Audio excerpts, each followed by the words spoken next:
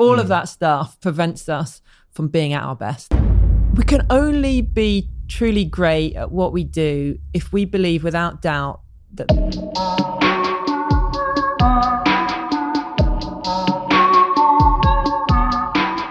My guest today is an 11-time European world champion in her field, Anna Hemmings. She has a remarkable story. Not only is she this incredible elite athlete, not only did she get to the Olympics twice, but she's undergone some of the most incredible, mind-bending adversity to get there. She's now a coach, she's now an entrepreneur, she's now an incredible businesswoman, and she has a remarkable story to tell you. She's also a mother and a wife and all of these things. And she's really incredibly self-analytical and self-aware. And as her journey unfolded and as she rose to the top of her career, she got news which all athletes must consider to be the worst news in the world. I'm so excited for you to listen to this conversation. You're going to get a tremendous amount of value. And I'll be honest, as a host, you asked the questions, but in this conversation, I had more realizations than pretty much any conversation I've had with a guest before. Without further ado, you can see I'm excited. My name is Stephen Bartlett, and this is the Diary of a CEO. I hope nobody is listening, but if you are, then please keep this to yourself.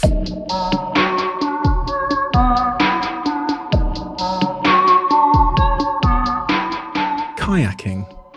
It's not the type of sport that a child would typically dream of getting into. So I guess my first question to you is, you became a world champion in kayaking. You reached the very sort of peak of your career in that sport. How did you get into kayaking? Yeah, you're absolutely right. It wasn't something I was going, Mom, please take me kayaking. Yeah. I did lots of different sports as a child and I loved sport. My mum was always trying to get my brother and I, partly because we enjoyed sport, but sometimes just, summer holidays, go and do a week of tennis camp, do a week of basketball, a week of this. And it was just something that we tried. I loved being on the river. The Thames in the summer is gorgeous, right? It's pretty miserable right now. But in the summer, it's lovely. But also the club was competitive. It was Elmbridge Canoe Club, and it was probably one of the best clubs in the country at the time. So this is late 80s. And they were all about racing. They were all about competing. They were all about, working your way up to the national championships, getting on the Great Britain team, going to the world championships, making the Olympics. That was their mission. It was to produce racing athletes. And that played into my competitive nature really well. So I think it was, one, I loved the nature of the sport, but also I'd stumbled on a place where I could be competitive, I could race, I had access to these brilliant coaches. I mean, as time went on, I was there at my club, there were people who were going off to the Olympic Games, who were going off to Seoul Olympic Games. Then 4 years later, they're going off to Barcelona. And so I was surrounded by people who were going to World Championships, achieving great things and making me realize that actually this is possible. So I've got two questions there. The first is, what age were you at this point? So, when I first stepped into the kayak that first summer, I was just under 9 years old. And I can't say that at that age I was going, right, first day in the kayak, I'm going to go to Olympics. It wasn't that. And it probably wasn't until the following summer that I actually really started to train and go regularly and really get into it. So you said there as well about you were surrounded by people that had these big ambitions that I'm guessing you probably never even considered. And I think that's such a valuable but also interesting lesson about like the company people keep generally, because I can imagine that if you were in a different kayak school surrounded by different people that didn't have that level of aspiration, you maybe, and this is a presumption, you maybe wouldn't have believed that it was possible for you. Is that right? Yes, I agree. I also had discovered the Olympics probably around that time and was inspired by the Olympics. And I do recall from that young age thinking just the Olympics is just this amazing event. So I think really early on, I had a dream about the Olympics and I didn't know what sport that would be. When you say you had a dream, did you see yourself actually getting there in a sport someday? Yes. Really? Yeah, I did. I did watch the Olympics on television.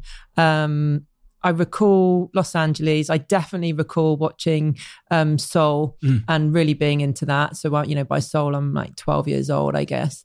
Watching, thinking, I want to be an Olympian. I want to be in that event one day. And then kayaking came along, and you're right. It because of those people, it didn't feel like, because I guess probably when you're watching it on TV, it's like, oh, this is this thing that other people do, and it's far away. And how do you ever? Yes, we'd all love to be in the Olympics, maybe not everyone, but you know.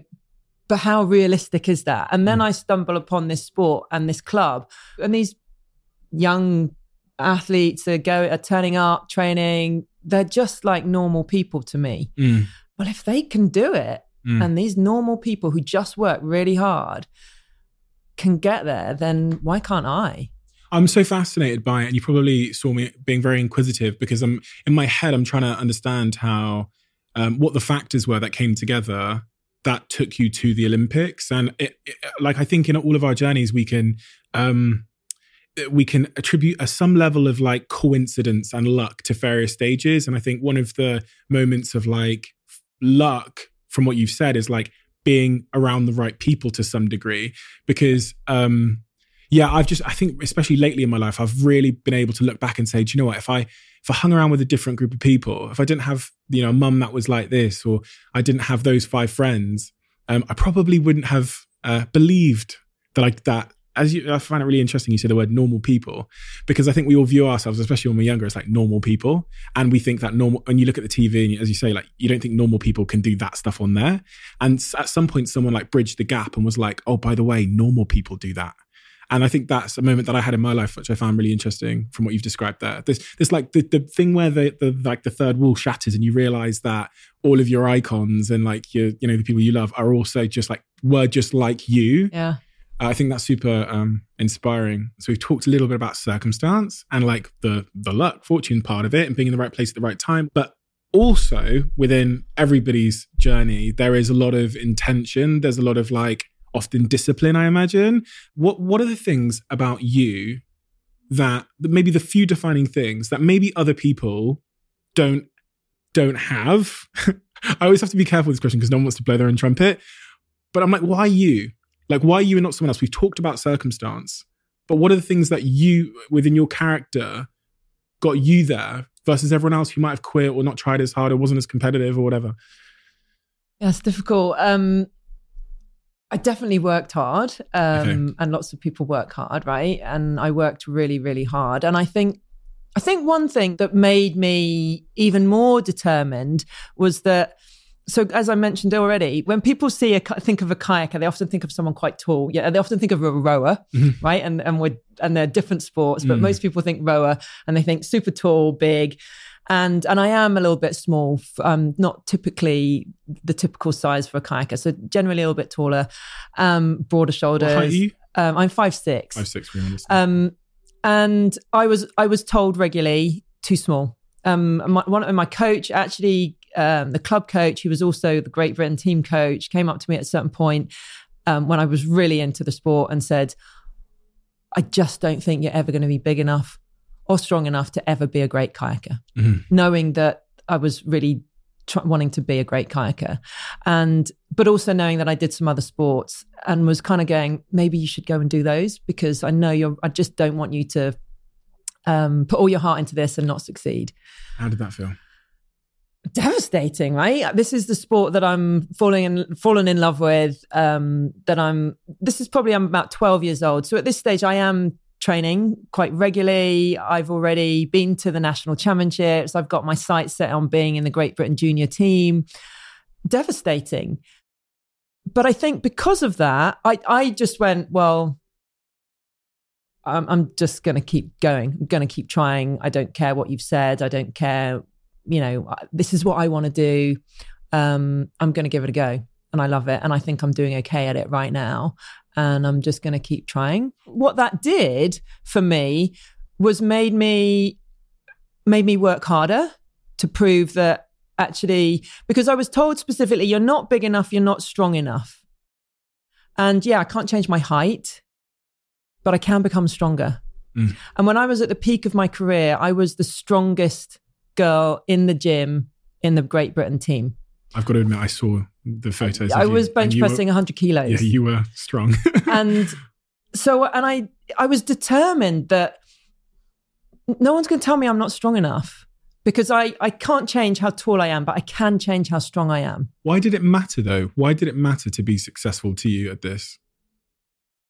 Good question. Because a lot of, I think about that moment where someone tells you you're going to fail, whatever. We've all had that moment. I think every successful person's had that moment. And people typically go one of two ways. They'll either go, oh, forget this then, chuck it in, whatever.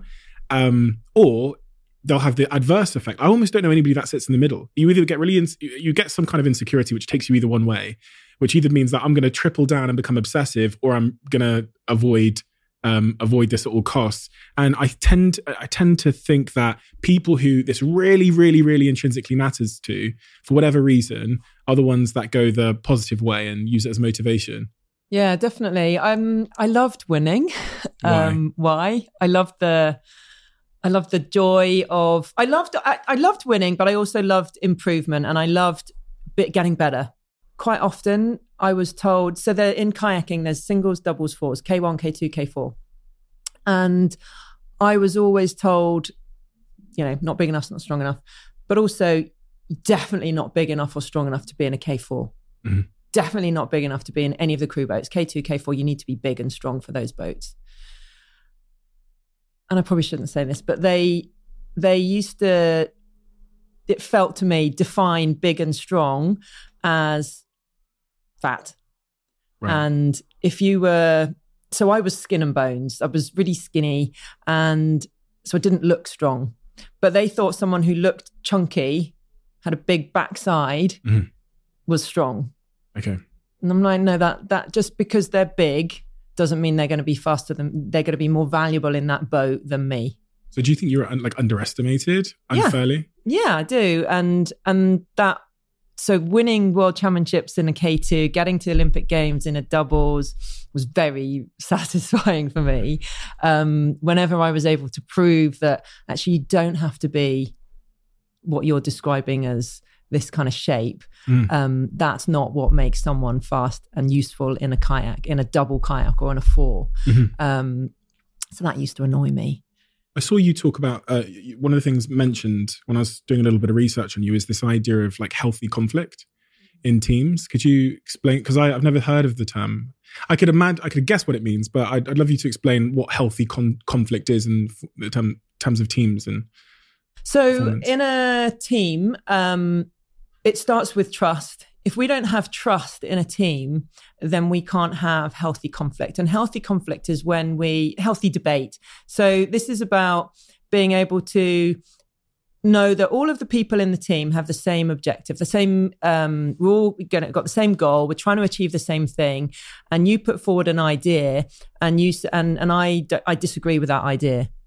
But if we don't have trust in the team and you're the boss, then I'm not going to put my hand up and say, I disagree. I don't think we should do it like that. I think we should do it like this. I think that this is the way we should go. I think we need to go down this route. We won't have that argument and an argument, debate, conflict, whatever you want to call it, if there's not enough trust in the team, if you think that you're going to be shot down, if you think you're not going to be listened to. And then the problem with that is that we then walk out of the room. And you've probably been in meetings, right? Where people all sit in the room and they all nod and go, yeah, brilliant. Yeah, we're all going to do that. And then they walk out of the room and they go, you got another thing coming if you think I'm going to do that. And they do that because they haven't had their say. They haven't been able to disagree and back and forth with their ideas and have that debate. Even if your idea isn't gone with, they at least want to feel like I've had my say and I've had my opportunity to put forward my thoughts and my opinion and my suggestion. But actually, at the end of the day, this is the best idea for the team.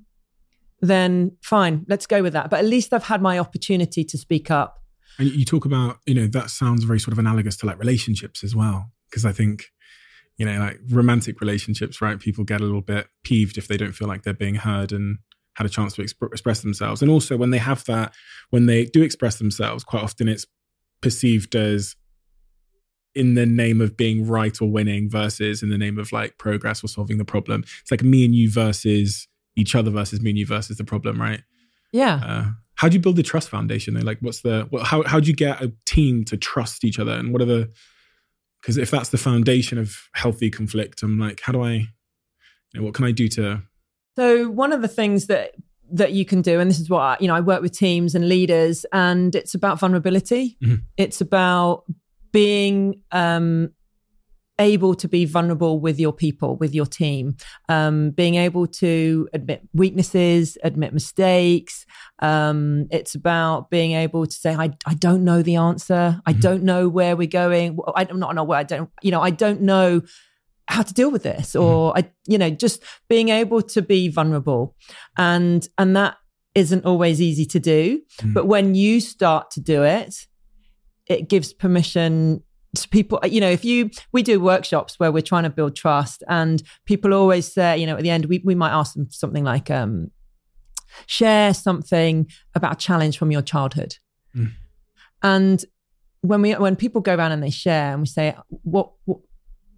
what made it difficult or hard to do? And they say, well, it made it easier when someone else went first, because once you've opened up and you've bared yourself a little bit, then I feel, oh, well, he's done it, then it's okay. And no one judged him, and no one knocked him. And it's like, oh, okay, well, I can do it too. And knowing that and when there is that trust, then we know that actually that's not going to be held against me. Whatever it is that I share, it's not going to be held against me in the future. It's not going to be used, and I'm not going to be shot down for it. A lot of this is like about the psychology of how people think and operate. And I know that you spent some time working with a psychologist or a sports psychologist when you were rising in your career. I find that super fascinating, but I'd love to know what some of the key sort of lessons you learned about high performance, or about, I guess, like self-regulation from that psychologist, as it relates to becoming a world champion and, Yeah. So I worked with a sports psychologist from the age of 16. Oh, really? Wow. Yeah. So really young. And I think that, that was part of, and you talk about, you asked me earlier, what is it that made me a little bit different, or why did I succeed when others didn't? And I think part of that was, have you heard of growth mindset? Yes. Yeah. So I think that I didn't know about that then, and neither did, a lot of people, but my mum was quite growth mindset, and instilled that quite a lot in me. For example, she, this idea of just constant learning, constantly wanting to learn and be better, and recognizing that we can be better all the time, we can improve, and looking outside for other areas of expertise, learning from other sectors and all of that. And she was the one that, it wasn't like I was struggling with my mental strength and confidence or anything. It was just, what else do we need to do? Who else can help us? Who else can, what else? We don't have all the answers. We want to learn. We got to learn from everyone. And I always encourage clients in the business world, who can we constantly be learning from all the time? What are some of the key things? Yeah. And also, what are they trying to do? I guess they're trying to make you the best athlete you can be. But what are the things stopping you from being the best athlete you can be? Ourselves. Yeah, exactly. Most of the time, we are the ones that get in our own way. How do we get in our own way? The doubts, the thoughts that we think, the doubt that seeds, the nerves overcoming us. So becoming so nervous that you become paralyzed almost, choking under pressure, focusing on the wrong things, not being confident in yourself. So many things that we do. Fear. Doubt is a really interesting one. Fear, doubt, anxiety, nerves, lack of confidence, all of that stuff prevents us from being at our best. And that essentially is what is one of the big parts of what a sports psychologist is helping you to do. When you line up and there's 9 of you on the start line at the Olympic Games, all of those athletes have trained hard. They're all in amazing shape. They're all super fit. They're all, strong. They're, physically, there's not a huge amount of difference between those 9. Think about a 100-meter sprint at the Olympic Games. There's not a lot of difference between them.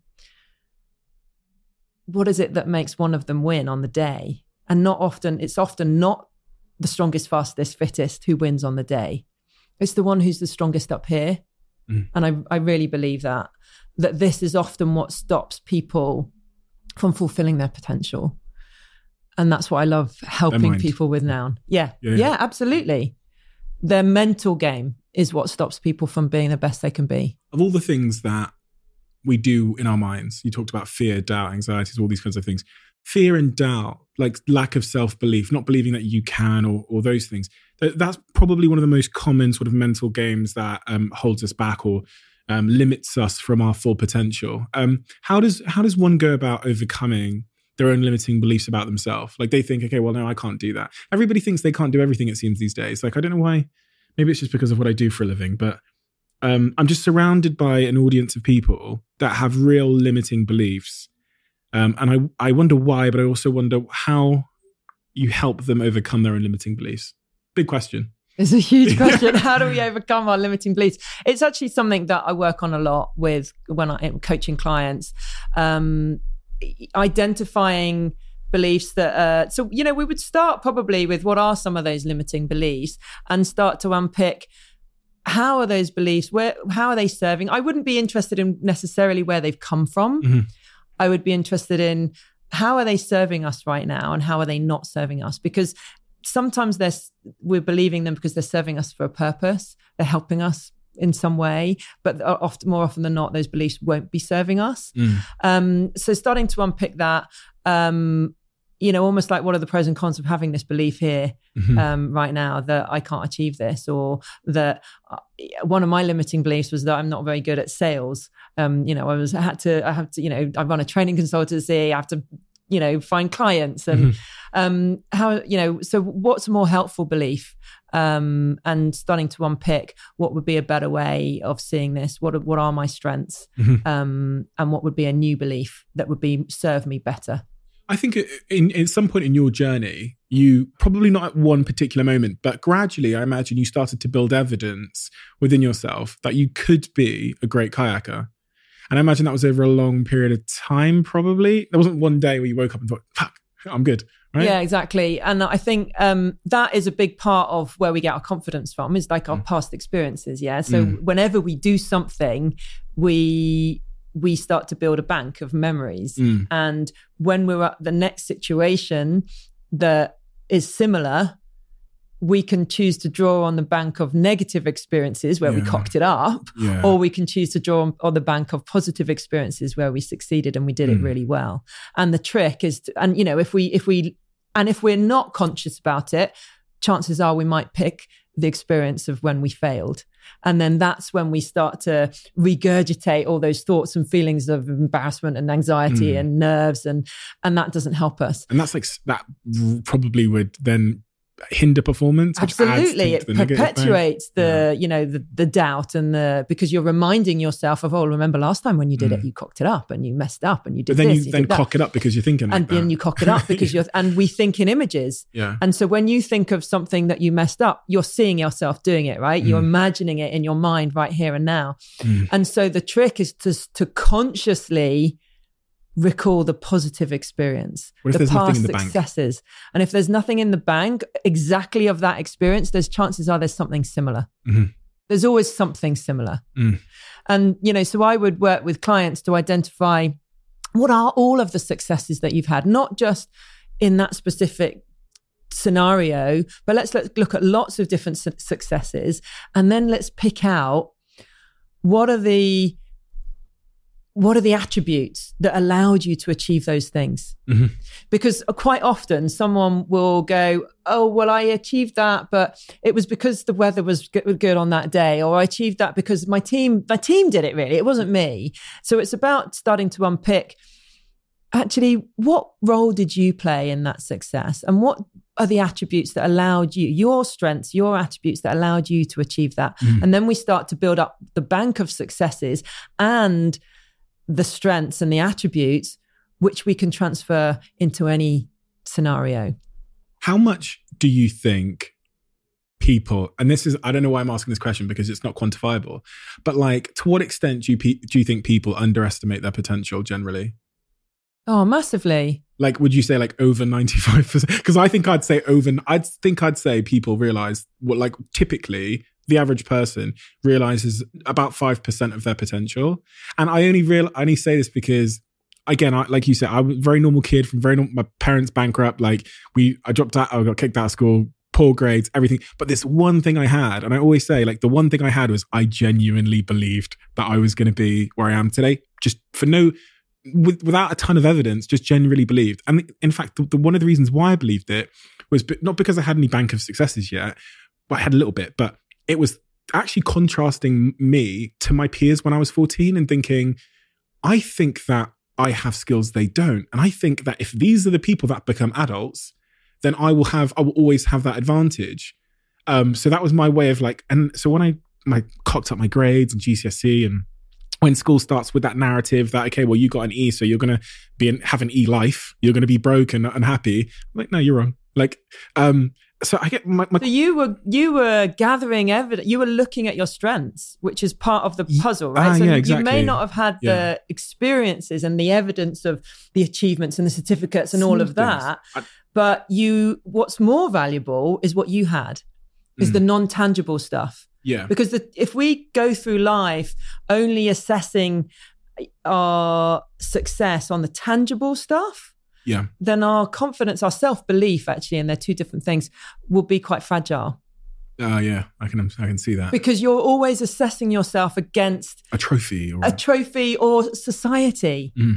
Because you're compared to, I got this award against all of these other people, and I won this trophy, and I went past this grade, and it's always against somebody else and a society, rather than looking at the intangible attributes that allowed you to achieve those successes, because that's what isn't measurable against society and is transferable to other domains. And and you're completely right. And I've never actually thought about it that way before, because I've always tried to figure out why at 14 I was convinced that I would be successful. And at 18, I wrote in my diary, I'm going to have a Range Rover Sport before I'm 25. I'm going to be a millionaire before I'm 25. Achieved all of those things. Just knew I would. But it was pure, as you say, it was purely based on almost a strength audit or skills audit versus other people that I knew. And I thought, those skills are really good skills and they'll take you far.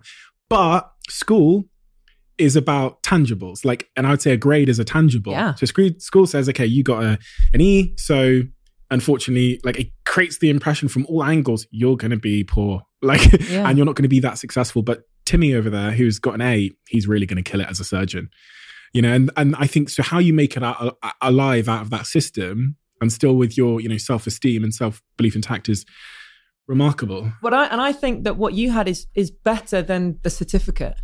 But what it does is it allows you to go, this is intrinsic in me. No one can take it. No one can take that away. And my self-worth isn't based on a certificate and a trophy and an award. How do you give people that? Well, so you work on identifying those strengths. Right, what are those strengths? So we do this all the time. We work with clients on what are those strengths and where's the evidence of those strengths? And when they start to see the evidence of those strengths, so I'm working with a client and, so one of your strengths is being an authentic leader. One of your strengths is building relationships. Well, where's the evidence of that? Look at all these people. What do you do about weaknesses though? So would you highlight their weaknesses? I think it's important to highlight both. I think it's more important to work on exploiting your strengths. And I would, so we do a lot of diagnostics. We use behavioral profiling and all of that kind of stuff. And all of that will bring up both. And I think it's important to really be aware of your areas of development. But ultimately, if I'm sat on the start line of the World Championships and I'm focused on my weaknesses and all the things I need to avoid, my confidence is fragile. Yeah. Chances of performing at my best, slim. And so in that moment, I absolutely need to have on the tips of my fingers what my strengths are. And I need to know them and I need to be able to exploit them. And I think the more you work on those, the better. What do you think about this idea of labeling yourself in your line of work and the broader labels we give ourselves, even if it's just bad salesman? You talked about that being one of your previous sort of limiting beliefs or labels. I think they're not helpful. And I think it's really important that we're aware of those labels that we're giving ourselves. And the awareness is the first step, right? We can't change it if we don't notice it. So we need to notice the label in the first place. And then it's a bit, it's a limiting belief, really, isn't it? And so is that label serving me? Is it helping me achieve my end goal? It feels like it sometimes because it's making me fit in and it's giving me comfort. So I see this a lot with people that will say, in my case, I'm just going to use my case, I'm a social media CEO. And so I've been a social media CEO for 10 years. It gives me some kind of like community to be part of. It gives me a sense of identity. But at the same time, it stops me from being all that I can be. And this is one thing I was going over in my book is like, now I've left my company, it's so tempting to just start another social media business. But like, there's so much more I can do. And so I'm asking you this question because I'm in the midst of really thinking about it is like, how do I just resist my labels and be a fucking DJ? I'm doing this big theatrical show and working in biotech. And I don't know, this idea of like liberating yourself from your own labels has been super relevant to me. I think that it becomes your identity is a bigger part of the problem. You know, it's like when an athlete retires from sport, it took me, and it still takes me, I catch myself saying, I'm an athlete, I'm not a business person. And I go, I don't have a background in business. Yeah, I've been running a business for 11 years and I was a professional athlete for 15 years. So it's almost this, I have almost the same amount of experience in business as I do in sport. Yeah, I labeled myself for so long and that became my identity. And your identity is CEO of a social media company. And so that's who I am. And it's hard to let go of that because it's part of who I am. Yeah.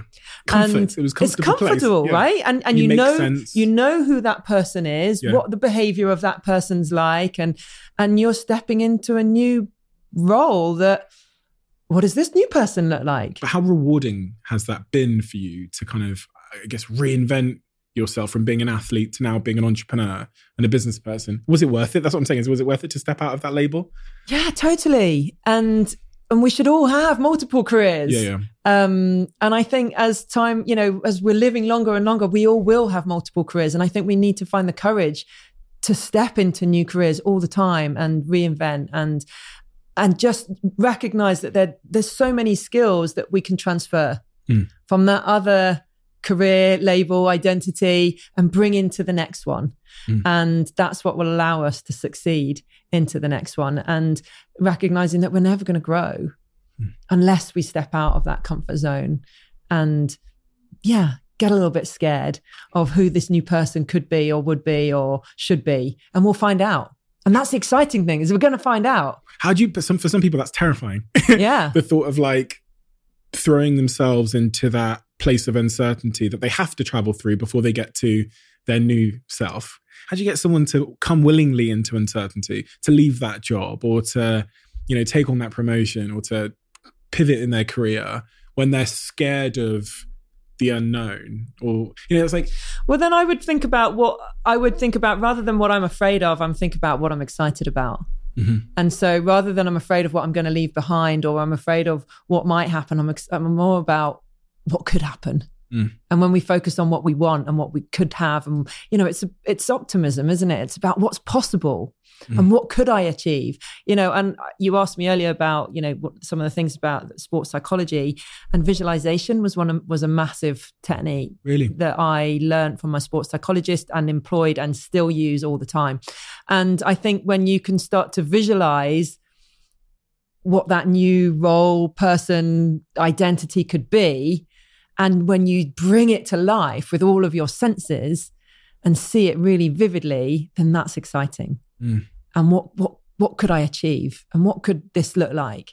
And the power of visualization is that your mind does, when you see it really vividly, your mind doesn't know the difference between a vividly imagined experience and a real life experience. What's your process for visualization? Now, is it something that you do actively, you set time aside and do it, or is it just something that you naturally now do when you're pursuing a goal? So a little bit of both. As an athlete, it was definitely something that I would sit down. Usually I'd be lying on my bed. I would have done some relaxation, because the more we clear our mind and relax, the easier it is to visualize and to see really clearly. And so it would be a conscious right, I'm going to spend the next 15 minutes or even 2 minutes or 5 minutes or whatever time I had visualizing my next race and seeing myself execute that race plan as perfectly as I can and in exactly the right way. And I would visualize everything from if it was the Olympic discipline and we've got 9 boats on a start line, I'm seeing I don't know which lane I'm going to be in when it comes to race day. So I'm seeing myself race in every lane. I'm seeing myself with the headwind, with a tailwind, with it raining. I'm seeing myself cock up the start because that might happen. But then I'm just going to recover from it. And I'm going to see myself recover and I'm going to see myself win from behind. I'm going to see myself win from the front. I'm going to imagine, the start being delayed or it's a full start, all these eventualities so that when it comes to the event, I'm prepared and it can just all unfold and I'm not fazed by anything that happens. But most importantly, I've seen it happen the way I want it to happen. And then I believe that it can happen. And what visualization also does is when we're visualizing a goal, for example, it starts to activate the subconscious to generate creative ideas about how we can achieve our goal. It's I don't know how it works and why it works, but it's mind blowing and it does work. And it starts to get your brain to perceive and recognize the different resources that you need to achieve your goal. It's like the law of attraction, and it starts to activate that in your life and bring in the people, the resources, the environment, the circumstances that you need to achieve your goal.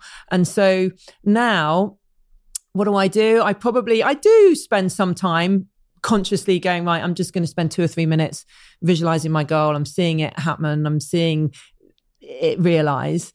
But then other times I'm probably just, driving in my car and subconsciously, like daydreaming almost. But I think the conscious, right, I'm going to visualize now is really powerful because then you start to it starts to ingrain in the subconscious. So the law of attraction stuff, I think sometimes it can take people one of 2 ways because I do believe in visualization. My visualizations over the years have been very like the daydreaming stuff. But then also when I was like really, really, really broke and living in Moss Side in like a boarded up house, I would frequently look at stuff that in the future I wanted. So I'd look at these like mansion houses and whatever. And that was me kind of just setting my, trying to peer into my future life.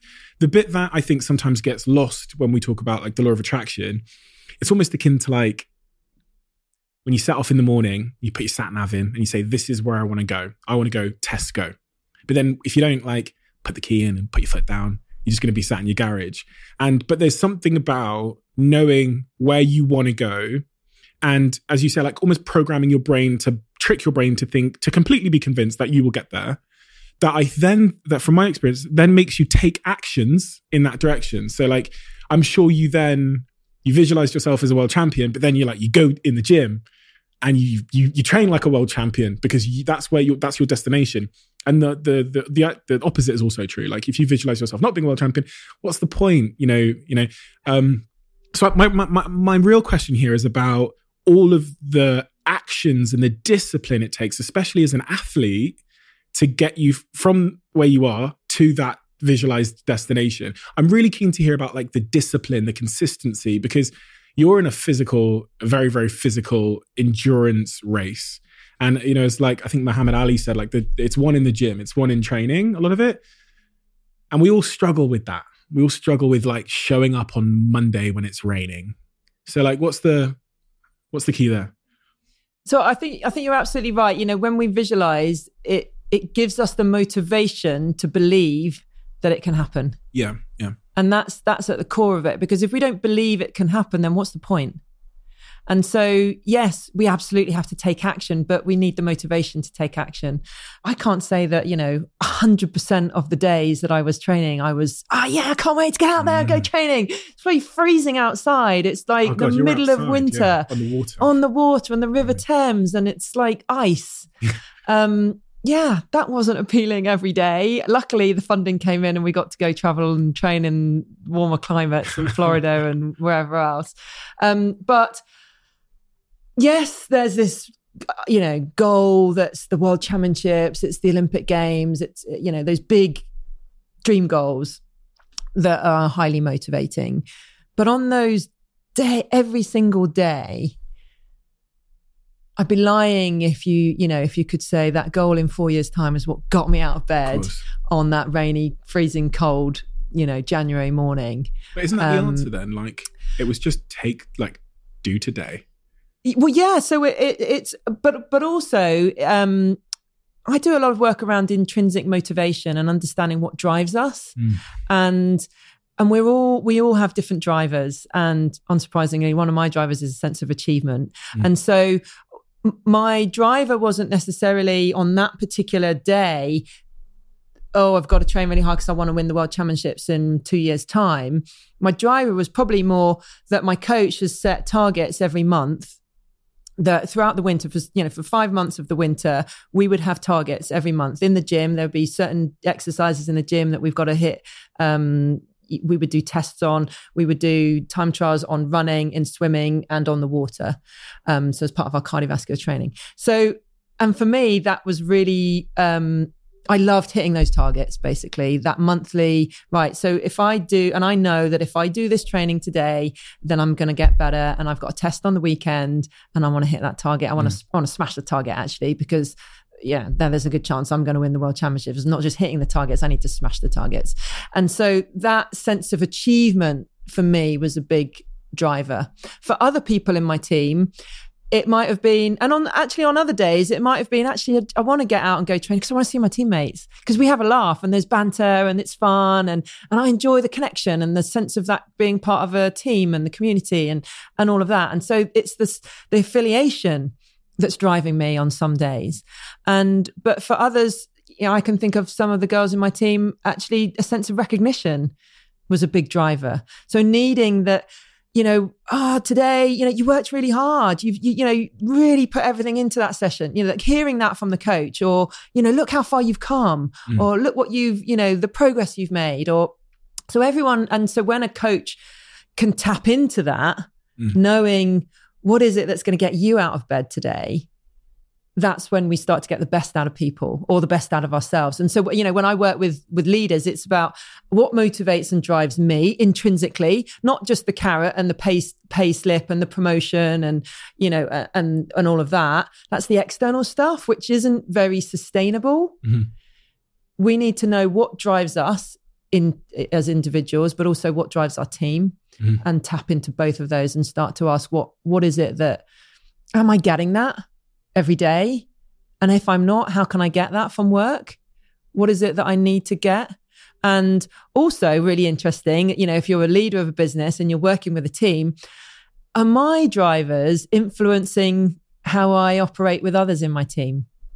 So if my driver is a sense of achievement, but your driver is to make a meaningful contribution, and I'm pushing you, go, no, we need to win this, and we need to get the next pitch. And you're like, no, I just want to really help these people. I'm pushing my driver onto you, and that's not working for you. So it's really important to be aware of what my driver is and know that it's not the same as yours. Chances are. Yeah, that's a really good point. And I think I've probably, as someone that probably values a sense of achievement and forward motion and progress above all else at times, when I'm trying to motivate people, especially like friends, I'm trying to sell them on the value of achievement when they're probably just not asked about that particular thing. Yeah. I don't need to win. Yeah. I just want to... That doesn't matter to me. I want to feel ownership of this piece of work. Yeah. Actually, that's what's really important to me. And how do you find out what someone's drivers or motivations or intrinsic motivations are? Is there a system or like a test or? Yeah. So there's some brilliant work from a chap called Dean Spitzer, and he talks about super motivation and this idea that there isn't, there's intrinsic and there's extrinsic motivation. So what we use a diagnostic actually when I work with clients, and it will it forces you to pick, because we all want maybe some recognition or some achievement, or to feel like we're making a contribution, or to be with people, all of these, but it really forces you to identify what really is your big driver. So I use that. But I think when you talk to people, you can start to the more you get to know someone, then you ask them questions and you see the way they operate, and you see them light up when they get certain feedback or when they're doing certain pieces of work. So we can start to get a feel for that just when we get to know people. I asked you there about that like discipline and consistency and what gets you up every day on like a rainy Tuesday or whatever. And it was interesting that you kind of like shortened your horizon or your skirt. Like I think people typically think they want to get to the top of the mountain. So they think, okay, let's make a plan to get to the top of the mountain. But you were so focused on these like short-term, shorter goals, which meant that I guess your progress sorts of almost like invisibly compounds to get you to the top of the mountain. So instead of like, we want to get to staircase number 1,000, we're like, let's do 10 stairs today, and then 10 stairs tomorrow, and 10 stairs and 10 stairs. And by the time you know it, you're at the top of the mountain, right? Yeah, well, literally, I 4 years ago, I climbed Mount Toubkal. Of course you did. And, as you do. And we went where there was probably 10 of us in the group. One of the girls that was on the group was a friend of mine, and she had, I don't know why she joined the group, but she had a fear of heights. Oh God. And we're climbing a mountain, and it was fine for the first day and a half because it's just like a windy road. The morning of the summit, it's literally, we feel like we're going up a steep mountain, and there's boulders, and she literally she's so scared of heights, and she's like, Anna, I can't do it. And eventually I was like, Julia, you just need to focus. What her biggest fear actually was also getting down. Okay. Looking down and thinking, shit, how I might but how the heck am I going to get back down? Because that looks really scary, and it's slippery, and there's scree, so the ground is loose. And I'm like, don't even think about that. Right now, all you need to do is take one step at a time, 1 meter at a time. That's all I want you to focus on. And 1 meter and 1 meter and 1 meter, and we'll figure out the rest. And you might not even get to the top. Who knows? You might not. We might stop. But just do 1 meter at a time. And then we'll figure out the down bit, and we'll take it 1 step at a time on the way down. Because that's all we can do, right? In that moment is take 1 step at a time. And it's the same, whether it's a goal to achieve, X turnover in a business, or this many sales, or whatever the business is, or whatever walk of life. Yes, we need to know the end goal, but actually we just need to focus on the process. Because the summit looks scary, but 1 meter doesn't look scary. Exactly. And if you just do 1 meter at a time. And also, or whether it's the fear, or, oh my God, it's so far away, we've got another 4 hours to go. It might be, whatever it is. Well, actually, let's just do the next 5 minutes. And let's see if that is feasible, because it probably is, right? Can I do one? Yeah. Can you take this next step? Yeah, I can definitely take that next step. Okay. Can you take the next one? Can I take the next one? And that feels really feasible. You are always one decision away from taking your business to the next level. And a decision that's helped me to transform my business is moving over to NetSuite, who I'm excited to say are a sponsor of this podcast. If you don't know already, NetSuite is the #1 cloud financial system, bringing accounting, financial management, inventory, HR into one platform and one source of truth. It's reduced IT costs because it lives in the cloud, so you can access it from anywhere. And the cost of managing and running multiple systems, because it's in one unified business management suite. My team and I don't have to worry about tasks being manual and clunky. And it means that I can be more efficient and to focus on more important things like bringing you the best episodes and guests on this show. So I become one of the 37,000 companies that have already made the move over to NetSuite. NetSuite has extended its one-of-a-kind flexible financing program for a few more weeks. So head to netsuite.com/Bartlett for a free product tour. Back to the episode. You mentioned earlier at the very beginning of this conversation, getting news, I think when you were about 24, 25, that you had an illness called chronic fatigue syndrome. I'm now going to be incredibly naive and narrow-minded. When you read chronic fatigue syndrome, you think tiredness. That's what you think, right? But I know it's a lot more crippling than that. And I know that it's a lot more devastating than that, especially for an athlete. Talk me through finding out you had this disorder, but also what it meant for your career and how it changed things. So yeah, I, like you say, was 25, 26 when I was diagnosed with chronic fatigue syndrome. And yes, it's more than just fatigue. It's not just, I'm tired today. Mm-hmm. It's being devoid of energy, exhausted almost on a permanent basis. It also, for me, included muscle pain to the point where my muscles were, muscle ache to the point where it was painful, to the point where I couldn't stand in the shower and hold my hands up here to wash my hair for more than 10 seconds because it was too painful. Some people have symptoms. I didn't get this so much, but sort of, like can't concentrate, can't focus, brain fog. Some people are actually bedridden. Some people are actually in a wheelchair. Luckily, I wasn't as bad as that, but I was bad to the point where, I couldn't be in my kayak paddling for more than 10 minutes at a very light, gentle walk type pace. Having gone from winning world championships for 2.5 hours at a very high pace to can't hold my hands up here. I was literally 2 months earlier able to rattle off 100 press ups in one go, and then can't hold my hands up here for more than 10 seconds. So that's the physical element, and that's only the physical element. But the mental and emotional battle was just as challenging because you can't see it. So it's not, I got frustrated to the point where I actually wished that my skin was covered in spots so that people could see that there was something wrong with me and could understand that I was going through something, that I was in pain, that I was, unwell. But I looked fine. So I got diagnosed with the illness in 2003, beginning of the season. It was like April. And then, so following year is coming up to the Olympics, 2004. So I'm training for the Olympics, or wanting to be training. So 6 months later, it was only 6 months later that they actually diagnosed it, because it takes 6 months for them to eliminate everything else and go, oh, this is fatigue that's been going on for more than 6 months. Therefore, you have chronic fatigue syndrome. And I went off to Florida, and the sports team doctor was saying, right, you need to do this graded return to exercise. They think they originally, and they still thought it was overtraining. Oh, really? That's the immediate assumption, right? Athletes, tired, muscle ache, must be overtrained. So they diagnosed you. They offered me this program of, right, gently build up your return to sport. So start with 10 minutes at a heart rate of 115, I can't remember, and then 15 minutes at 115, and then 20 minutes and 30 minutes. And when you can get to 40 minutes, then we can go up to 120 heart rate, and so on and so on. And so I went out, my training group and my coach were all in Florida. So I went out to Florida to train, and I just couldn't get past 20 minutes. And so I went to see a doctor in Florida, and the doctor, he ran some blood tests, and basically, like, I still looked like an athlete. I'm still I'm muscly, I'm fit, I'm lean, I'm in Florida, I've got a tan.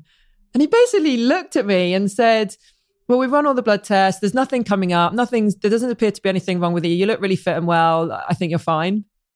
And so this frustration of, I can't see it, and therefore there must be nothing wrong. It's mental health, right?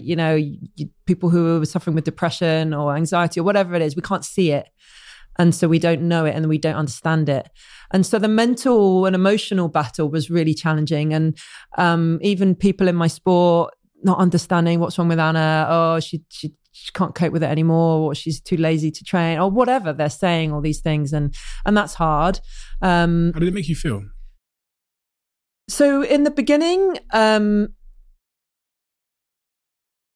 frustrated, devastated, confused, sad, lonely, so many different things. And frustrated because also we didn't really know what it was. And the doctors are saying it's overtraining. And actually, when I reflect on the previous 2 years, I'd had episodes of fatigue, which I now know were episodes of that same illness, but that only lasted for 2 weeks or 3 weeks or 6 weeks.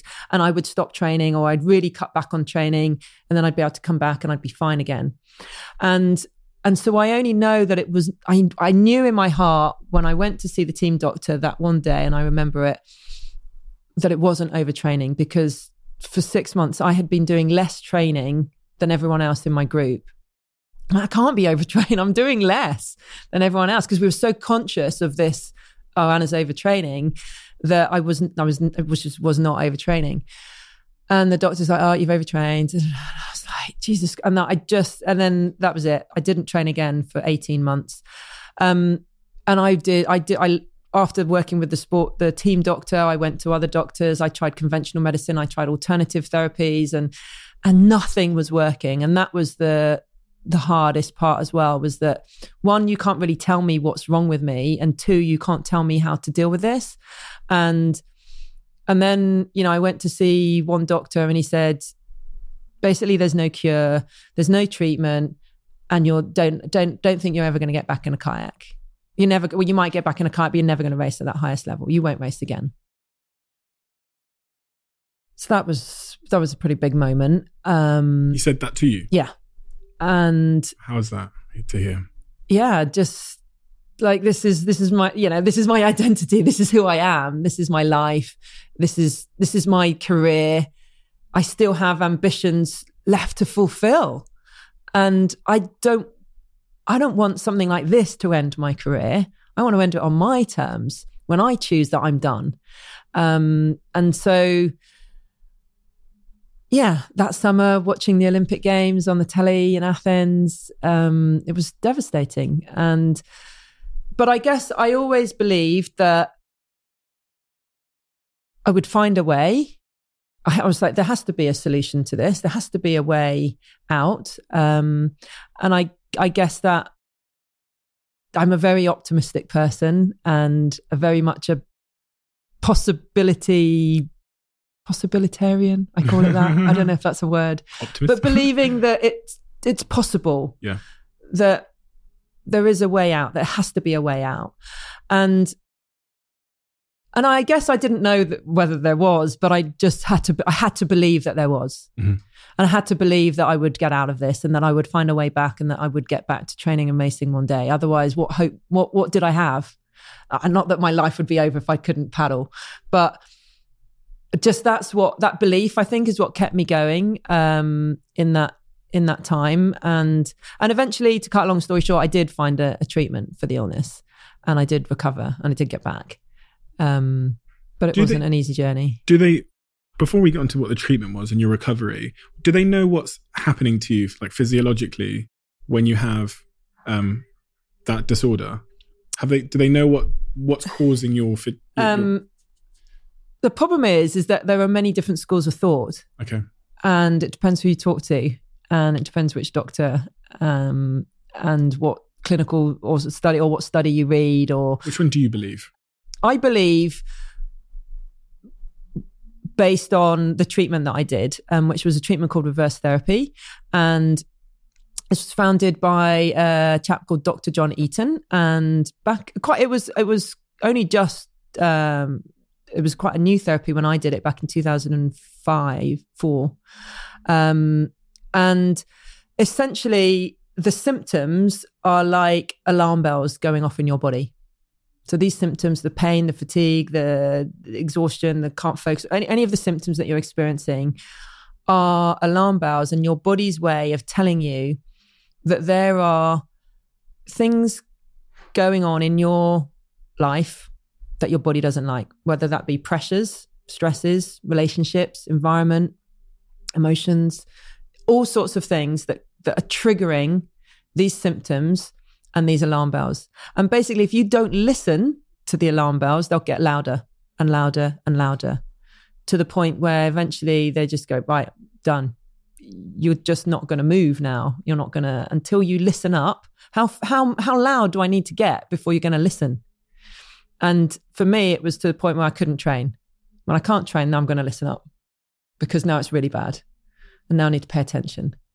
And so I'm not particularly articulate at explaining what's going on physiologically, but that's my interpretation of how the symptoms arrive and how you deal, and then what I did. So the treatment that I did is about identifying what are those triggers, what are those things that your body and mind are saying I don't like. What were they? And so for me, non-expression of emotion is one of the most common triggers. And that certainly was the case for me, to the point where I didn't open up to anyone really. I have really close friends. I have family. I have a sister I'm really close to. And of course I shared it with them, but I cried on my own for sure. But I never cried in front of anyone else. I didn't really express how bad it was. In fact, to the point where people would ask, and how are you doing? Yeah, I'm fine. And I would just block it out to them all the time. And that was just making it worse. And actually, when I started one of the biggest and most powerful steps that I took was opening up to people, to the people closest to me, sharing what I was experiencing with them, allowing them to see my struggle and my vulnerability and let them help me. That was a big turning point for me, was being able to just express that emotion and share and open up. Because what I was doing was I was isolating myself by not sharing it, and that was perpetuating it. And these emotions are worry or pressure that you're experiencing because of the sport, or what were these emotions that you were suppressing or that were causing you to cry? Not when I was competing or before in the beginning, the emotions were different, but in the middle of the illness, like not sharing it with people, not expressing how hard I'm finding this, how tough this is, that how sad I am, how frustrated I am, how just I can't cope anymore kind of emotions. Those emotions I wasn't even expressing in the middle of the illness. You're being tough. Yeah, I'm being poker face Anna, who has learned to do this because that's what you do in sport, right? Isn't that almost like there's a bit of a paradox there, that the thing that made you successful was also the thing that kind of undid you to some degree, it sounds like? Well, so that composure and resilience. And so when you're on the competitive arena of sport and you turn up on race day, poker face on, game face, I'm tough. Whether I've missed the last 2 weeks because of an injury or for whatever reason, you're never going to know that because I'm here today and I'm on fire and I'm ready to race, and that's brilliant on the race arena.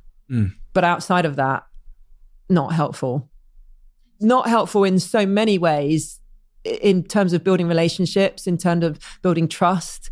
We talk about trust earlier. You can't build trust and relationships unless you open up, unless you express vulnerability. So true. I think that's one of the reasons I struggle with my relationships, my romantic relationships, is because I bring the tough guy thing into my personal life sometimes, and it doesn't ever help. And I think the progress I've made actually in my personal relationships, as you said, has been by like admitting more that I'm wrong and like saying how I feel and being like, you know what I mean? And that's not conducive with the whole like resilient, tough guy business thing that I have to do. I don't think they're mutually exclusive. It doesn't feel like they are, but you're right. Like, they're definitely not mutually exclusive, but they're two different people trying to achieve two different objectives. In business, there's a sense of like, you've got to really like stand up for yourself, and you've got to be ruthless to some degree in some situations, especially when you're dealing with teams and there's bullshit landing on your desk every day and you're getting horrible, horrible news, and you have to put on a brave face for your team because you just found out that your whole server's been hacked and they've basically, half of them have lost their jobs, or the pandemic has just struck. And then going like, I know what you're saying. Just think of certain moments. I'm thinking of one particular moment, which I always talk about in this podcast, where on the way to work, I got this news that we'd been hacked. And I've got 100 or 200 people sat in the office in front of me that are now looking through the window and thinking, what's going on? And my need to be composed and optimistic at a time when I probably was panicking a little bit inside, I think got us through. I think if I'd walked out there and been like, listen, guys, I am shitting it here. It might have brought, but in my personal life, it's very important to have that intimacy and vulnerability. I think there's a balance actually. Okay. And I think in business, if you are able to be a little bit vulnerable, and I'm not saying vulnerable to the point where you look really weak, but vulnerable to the point where you're honest, and you might go, do you know what? Shit's happened. And actually I'm a little bit scared, but we're going to find a way. And I don't know how we're going to figure this out right now. And it's not great. But it's about having confidence in who I am and what we do, and confident in the people around us and my team and you lot and all of us, that we're going to figure this out. Yeah. So there's a balance there between I'm human and yes, I'm scared like you because this is shit. Yeah. And this is a bad situation that we didn't want to happen. And let's admit that. Let's put that on the table and be honest about it. Because we build trust with people when we're honest and we show a little bit of vulnerability and humanity. And that's how we build relationships. Because otherwise we're just putting up this tough guy front all the time who doesn't have any feelings, right? Yeah. And can't relate to that, can't resonate, can't connect. Yeah. How do we connect with people? Whereas actually, you're just a human being who's scared too. And I'm scared, and therefore it's okay to be scared. But actually I'm scared, but we're going to find a way. Yeah. So it's confidence and optimism. We're going to figure this out because we are good at what we do. You know, our definition when we do our resilient leader workshops is a resilient leader has confidence in who they are and what they do, and understands their areas of strength and their areas of development, and finds a way to bounce back and create opportunities.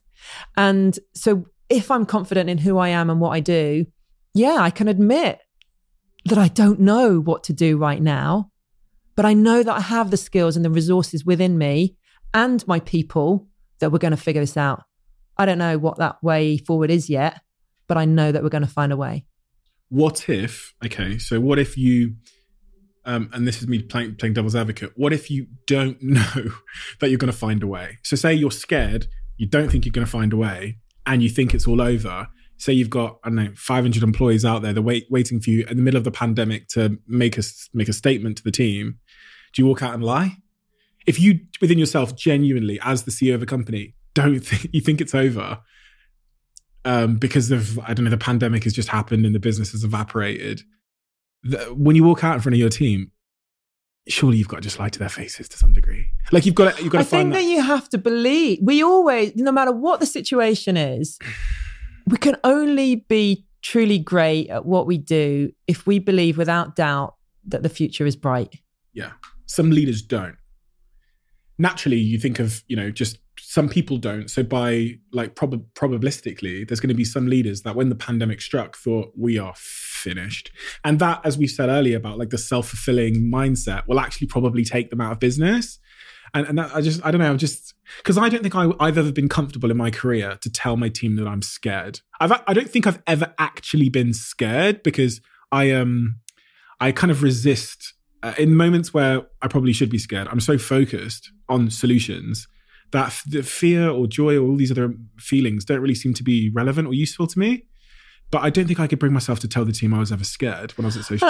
Maybe you don't need to say I'm scared, but it might be that, do you know what? Yeah, this is shit. Yeah, I could do that. And actually right now I don't know how we're going to get out of this, but I do have confidence in my ability and all of us together as a team that we're going to find a way. The leaders have to lie sometimes. I think we need to be honest. I think that we need to be transparent, and the more we can be transparent and we can be honest in what we do, the better relationships we build, the better connections, the more trust we have in a team, and we figure it out together. I'd agree. Yeah. So going back to I want to know, so what exactly did you do in terms of, daily to overcome your disorder? You addressed, started expressing yourself more. Was there anything you had to take, or was there, No, so there was no medicine, there was no pill, there was no massage treatment, really? There was nothing like that. It purely is a recognition that the mind and the body are connected. And therefore I needed to figure out what these triggers are. To give you a bit of context, leading up to the Sydney 2000 Olympic Games, I left the coach that I was working with that had got me to become a world champion, but I now wanted to go and race at the Olympic Games. And he was very much a marathon coach and encouraged me to go find someone who really specialized in sprint racing. So I ended up for 3 years having a coach who was based in another country. And I would go and train with them sometimes, and then I would come back to the UK and I would train on my own. And he would send me the training program. We'd speak on the phone. He'd email it to me. I'd do the training. And I would basically train most days. I would turn up to the training, do the training. And I was motivated enough to be able to push myself really hard. I had no problem with training on my own, in the sense that some people can't push themselves hard enough. I haven't got the motivation to turn up and do that. But the problem with that was that I didn't realize this at the time, I was isolating myself. And I think I wasn't engaged. There was my club. I was at my club, but I would turn up to my club and they'd all go off and train separately and I'd train on my own. And then I'd often turn up at times when they weren't there. I wouldn't engage with the British team really much. And I was just more and more isolating myself and then getting frustrated because I didn't have a coach who was by my side. And I thought that all I needed to do was train hard. I thought, and the reason I stuck with this coach was because he was a great coach and I thought the training program was brilliant. And I thought, all I need to do is follow a great training program and work really hard. And I thought that was enough. And actually I'm not a robot. And I needed human connection and I needed emotional support and I needed a place to vent and I needed to be able to show frustration and when the training was hard or when I was exhausted and I had no one to even talk to on the riverside bank. I'm talking to the ducks. It's like I had no outlet for my emotions. And I didn't even speak up and tell my coach that I was frustrated that he sent me the program only 2 minutes before I needed to be at the training. I was going to train and because there's this 5-hour time difference and I just was probably quite unhappy, but didn't realize because I was so focused on the goal and the end goal and got to train hard and this is what it takes that I was so not in tune with what was going on emotionally. And I was at my best when I was training in a group environment with a coach by my side every day, supporting me. I'm an extrovert. I get my energy from other people. And there I was spending my days alone, doing this really intense training program on my own. That is not conducive to a really good mental and emotional health. And so it was really clear that wasn't sustainable. And that was why I had these periods of, 3 weeks falling apart and I'd have to stop. And then when I'd get back to an environment that I was happy in, it was all good and I would train hard and I'd be amazing and I have full of energy and I had my best year. And then I would change and the environment would change. And so my environment and the people around me and my emotional happiness was some of the things that I needed to get a grip on. It's so fascinating that people really underestimate the value of human connection, but also the environment we're operating in, like hugely. I had a conversation with a friend and he'll be listening to this podcast because he's never ever missed one. He was working at my old company's social chain for many years and he's gone freelance and he was talking a little bit about feeling a bit burnt out. He came to my house and he was saying, I feel a bit burnt out. I'm lacking motivation in the mornings and things like that. And when I was a freelancer before I started the company and had 700 people around me all day, I just couldn't find the motivation to like go to my laptop and send the emails. But the minute I was in that environment where we had this kind of like shared goal and I had feedback and community, my motivation was higher than anyone's in the world. But I don't think people appreciate enough the importance of the environment and the community that you're operating in. And I think there's a certain thing which people don't talk about, which I've talked about in this podcast a couple of weeks ago, which was this idea of like freelance depression. And even like you're seeing it with the world now, everyone working remotely, having to get up and like, now you're realizing what your job actually is. Because before it could have been like seeing Susanna and hearing about her weekend and engaging with the office dogs and this and the sense of community. You've kind of conflated them with your tasks at work. And now it's just your tasks.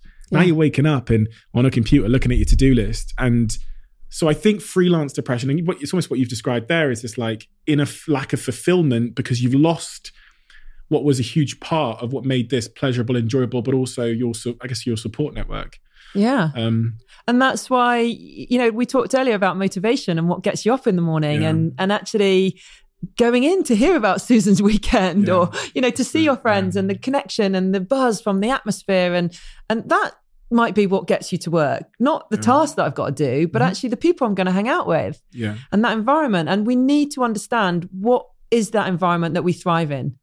And I think people are realizing that over the last 12 months, and especially the extroverts have found this really hard.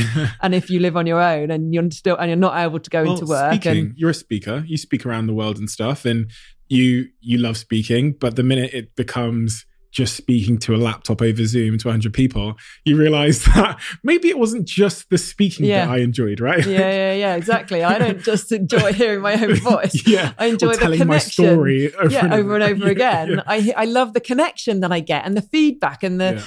You know, I can't even hear people laugh at my jokes that I think are supposed to be funny. I don't even know if they landed or not. And, you know, when you meet the people afterwards and you go and engage with them and how are you going to apply this and what are you going to put into action and all of that stuff, that's the energy that I get when I go and do my work. And that's missing right now. And you're getting it a bit, but not in the same way. And so... And I remember actually one of the very first things I did with my sports psychologist, he got me to do, I think it was like a Myers-Briggs type assessment, identifying what kind of personality type I was. And I was a stable extrovert. And I don't know what he ever really did with that information, but looking back now, that's such useful information. So for someone, if someone had known that and they could see that I was training every day on my own, without support, without people to feed off, that's where I get my energy. Of course I was losing energy and tired. I wasn't getting... Your body was sending you a message. I'm like, I need people to get energy and I'm not surrounded by people. That's just one example of one of the triggers. But, you know, so it was about finding out, what do I need to thrive? It's fascinating. We had Johanna Hari, who wrote the book called Lost Connections, on this podcast. His book is behind me, one of my favorite books of all time. He's coming back. His whole book is about the 9 real reasons for anxiety and depression. And to kind of conclude it in a very sort of narrow way, he talks about these feelings we get of loneliness and lack of motivation and anxiety and depression. When you look at all the studies, and he was someone that was depressed and given the pills and, you know, they said, oh, you're broken, chemical imbalance. When you look at the studies, it's almost indisputable that much of it these days is because of social factors and our lack of human connection. They've got examples where they've given a guy in Uruguay a goat who was depressed. And because he's got now that connection with an animal, his symptoms of depression almost evaporated. But the lives we live in 2021, between 4 white walls. If we want food, we press an app. If we want, you know, to see our parents, it's through a piece of glass. And we're living alone in these industrialized cities. It's actually completely against our innate human programming. And he says, one of the things he says, which I've written in my book as well, is about how these feelings are our calling to get back to being more human. It's like your body calling, like loneliness is this calling, like get back to your tribe. You know what I mean? And it sounds like woo-woo wow-wow bullshit. Because it's like, well, loneliness isn't the thing. But what you've just described there is quite literally something that's happened in your mind, having a real substantial, almost devastating and crippling impact on your body and health. The thought that your mind can disable your body is terrifying on one hand, but also kind of like a really powerful, important, you know.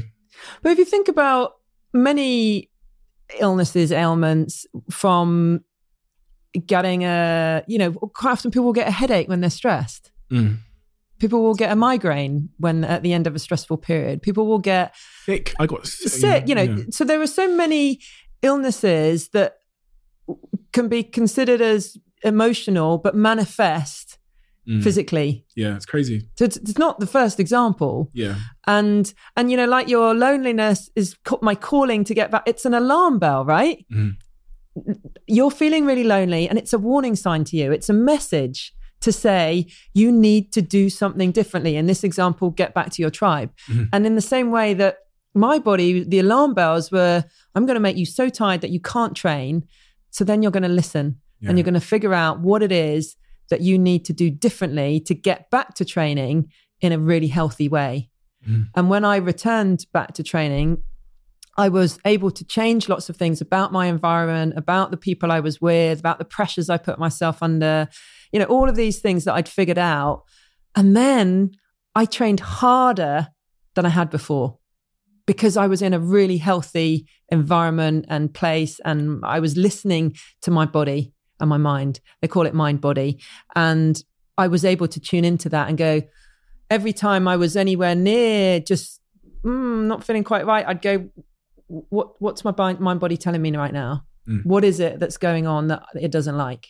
What do I need to be aware of? And then I could thrive after that. It's a big shift in conventional thinking, because whenever someone exhibits physical illness, people say, oh, what tablet does this person need? What's the chemical? And that's why you'll get lots of different, if you research CFS, there's so many different schools of thought. Oh, it's a post-viral fatigue. It's, there's lots of, physiological explanations for it. And there's probably lots of, clinical research behind that suggests that it is. I don't know. But my experience was that something else. And that's all I can go by, really. And you came back to the sport, competing again, I'm guessing? Yeah, so I returned 2 years later and won the World Championships and European Championships in 2005, and then went on to win 2 more times after that and compete in Beijing 3 years later. Incredible. So now all of that's, that part of your career has ended very, very successfully, and you reached the real, you were the world champion multiple times. Looking forward at the career since then and into the future, what matters to you, and what's getting you out of bed now, and what's making you excited for life? I love helping others now, sharing, learning from my experiences in sport and taking those lessons and bringing them to other people, mostly in the business world, and developing people. I spent a lifetime with coaches who were developing me, or the athletes and the team. And it's the same thing. It's about developing people. In sport, it was about getting results through people, developing those people to get results in sport. And now I'm using that to get results for people in business by developing people. And I get a real kick out of, if I'm coaching someone and coaching a director or a leader, whoever it is, I was coaching this morning, and seeing them have that aha moment about a limiting belief, getting the new dream job, engaging with the team, being a more confident leader, whatever it is. I love it when I see that change and that transformation in other people, helping them to change habits, to change behaviors, to excel, to get the best out of themselves. That's what motivates me now, is helping others to fulfill their potential. Well, listen, it's been an incredibly interesting, diverse conversation, one that's made me have a couple of my own personal epiphanies. So I thank you so much for coming today and sharing your story. Where do people find you if they want to get in touch with you? Where's the best way to reach out? So annahemmings.com.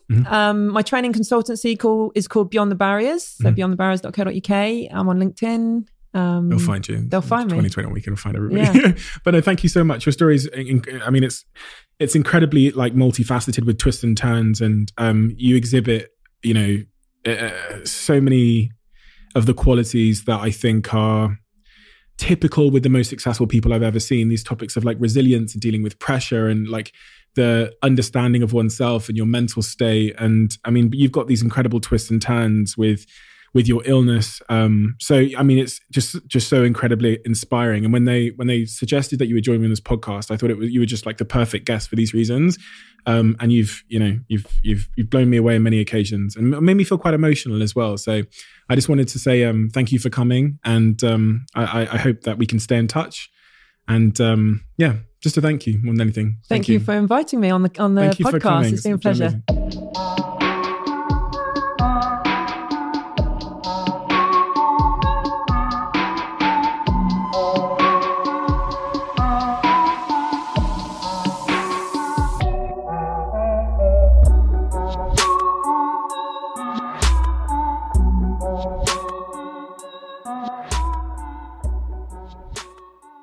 You are always one decision away from taking your business to the next level. And a decision that's helped me to transform my business is moving over to NetSuite, who I'm excited to say are a sponsor of this podcast. If you don't know already, NetSuite is the #1 cloud financial system, bringing accounting, financial management, inventory, HR into one platform and one source of truth. It's reduced IT costs because it lives in the cloud, so you can access it from anywhere. And the cost of managing and running multiple systems because it's in one unified business management suite. My team and I don't have to worry about tasks being manual and clunky.